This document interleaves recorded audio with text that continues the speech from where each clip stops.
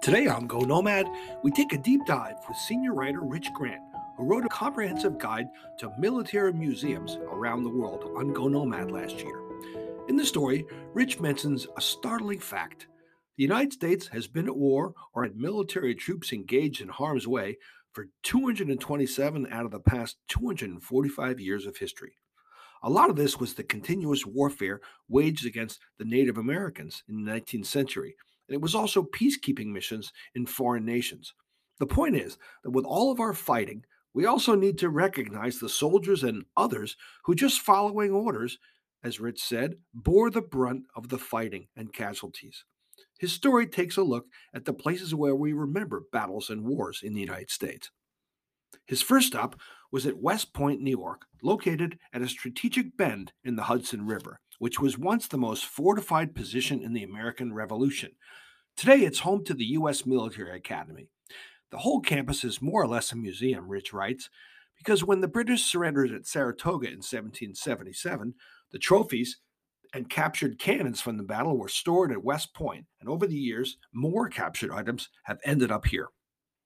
At the West Point Museum, you can see the pistols that George Washington, Napoleon, and even Adolf Hitler once owned, as well as every type of gun, sword, or cannon known to warfare. West Point was where three-quarters of the generals in the Civil War went to college, and they were friends and classmates there. In the museum, you can see drawings done by Ulysses S. Grant and William Sherman for their art classes. And they were both pretty good artists.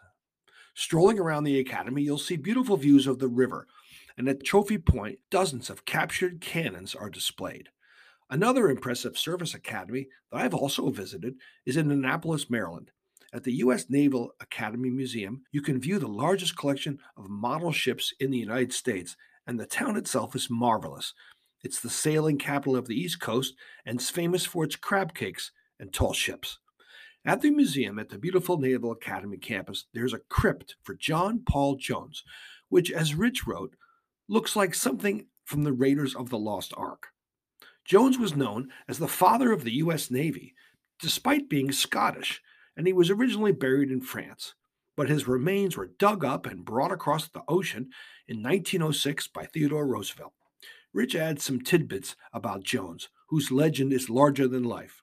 Quote, he wasn't even named Jones. He added it after his real name, John Paul, after he killed a sailor in a mutiny and didn't want to face the trial. Jones will always be remembered for declaring, after losing half his crew in a battle against a British frigate, I have not yet begun to fight. All over the Naval Academy, you can find trophy cannons captured in war, and if you get up early enough, you can watch 1,000 cadets march to breakfast with a band playing. The U.S. Marines, of course, also have a national museum dedicated to their heroic service. It's in Quantico, Virginia. There, you can see detailed dioramas that provide a sense of what it was like during the winter in cold North Korea and the confusion of the war in Vietnam. Rich called the Marine Museum the most immersive of all the military museums, with super realistic life size dioramas with noise, lighting, and even hot and cold air that bring you right to the battlefields. Among them are Belleau Wood in northern France, where the most Marines died during one battle in June 1918 during World War I. There's also a museum dedicated to African American history.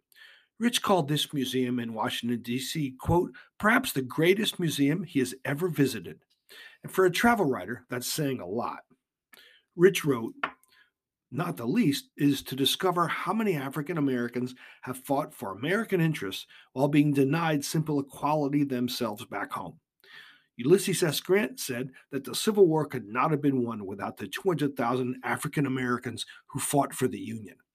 You learn here about the blacks who fought in the American Revolution, more of whom fought for the British than the colonists because the Brits offered freedom to the soldiers. The huge contributions to war efforts in history are recognized and documented at this museum. The African American community's huge contributions to war efforts in history are recognized and documented at this museum. Rich said that the only problem with the African American History Museum is it's too much to see in one day. It tells stories that most Americans don't want to know, and that's what makes it unique. The world's military history indeed does make for some amazing museums, and they're all worth a visit. You can read more about these museums around the world in the story by senior writer Rich Grant.